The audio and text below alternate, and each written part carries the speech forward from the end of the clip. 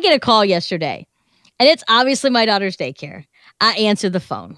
I'm like, hello, it's Sarah. And they're always so sweet. And I always know when it's going to be one of those calls when they don't refer to me as Sarah. They call me Miss Pepper. Mm-hmm. And they're like, Miss Pepper. I'm like, oh, God.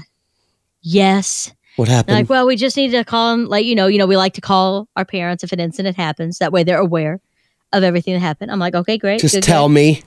What happened? And they said, well, Parker said something at school today that was a little disturbing, and we just wanted to share it with you. And I'm like, oh. Oh, God, that's a great way to start. Disturbing? They use that word? I'm like, what did she say? Like, well, she was playing with one of the other kids, and he kept taking the toy and not sharing. And Parker turned around and looked him in the eyes and said, I'm sick of this, and walked away. And I'm like, just like her mother. Just like her mom. And I'm like, oh, son of a...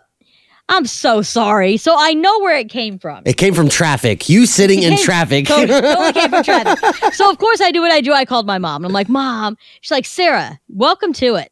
Let me tell you, do you remember when I was working at Rabin Tire? My mom was a secretary at Rabin Tire for as many years as I can remember until she moved over to Kenny Kent. We would call her on a landline at a switchboard at the front desk. No. And with a straight face, she'd be like, hi, thank you for calling Rabin Tire. And we would be like, Mom.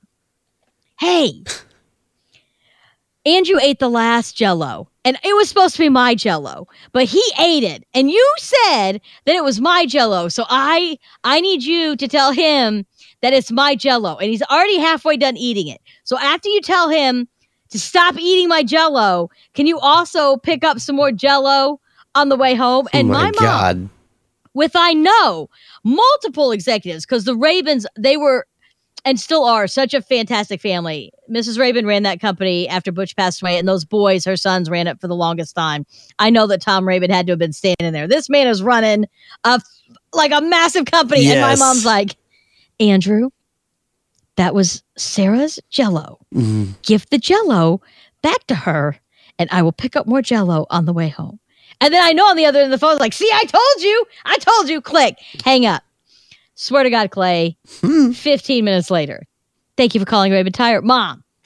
It's me again. It's me again. Yeah. And with the all of seriousness, we did this. And now I'm at work trying to get work done, and I'm just getting calls from daycare. And I know for a fact you parents are dealing with this on a daily basis because now we have cell phones. Not only can our kids call us, direct line. Or the text messages they're sending you. Because I watch the ladies in this office who have kids and these men looking at their phones, and you just see their face get red. Mm-hmm. And walk around the corner like, listen, I told you. So we want to know what it was. We want to share it. We want to sympathize. 812-491-9468. The most ridiculous reason your kids called or texted you just this week. It's Hot 96.